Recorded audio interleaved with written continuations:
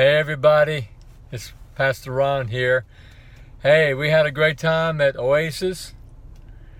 Had a good crowd. Praise and worship by Fred Norris and Paul Pace and company. It was amazing, and just love sharing with you guys about what it looks like to be the activated body of Christ here in Charleston. God has so gifted the body of Christ to bring the Father's good business to people around us.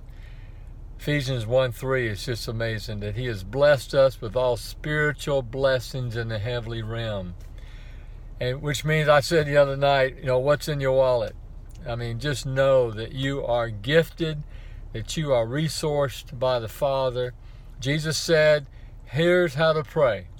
As it is in heaven, be done on earth. And man, that just gives us open heaven to proclaim in situations and to believe God for what He wants done. I'm not driving, so don't worry. I am parked, ready to get my turn. It'd be my turn next to drive through. But anyway, just want to give you a quick kudo that you are amazing. God says that you are full of His glory. Christ in us.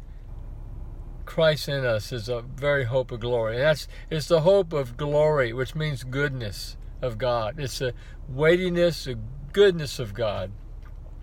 And God is in us, so today have fun. This week have fun seeing God do His work in and through you and around you.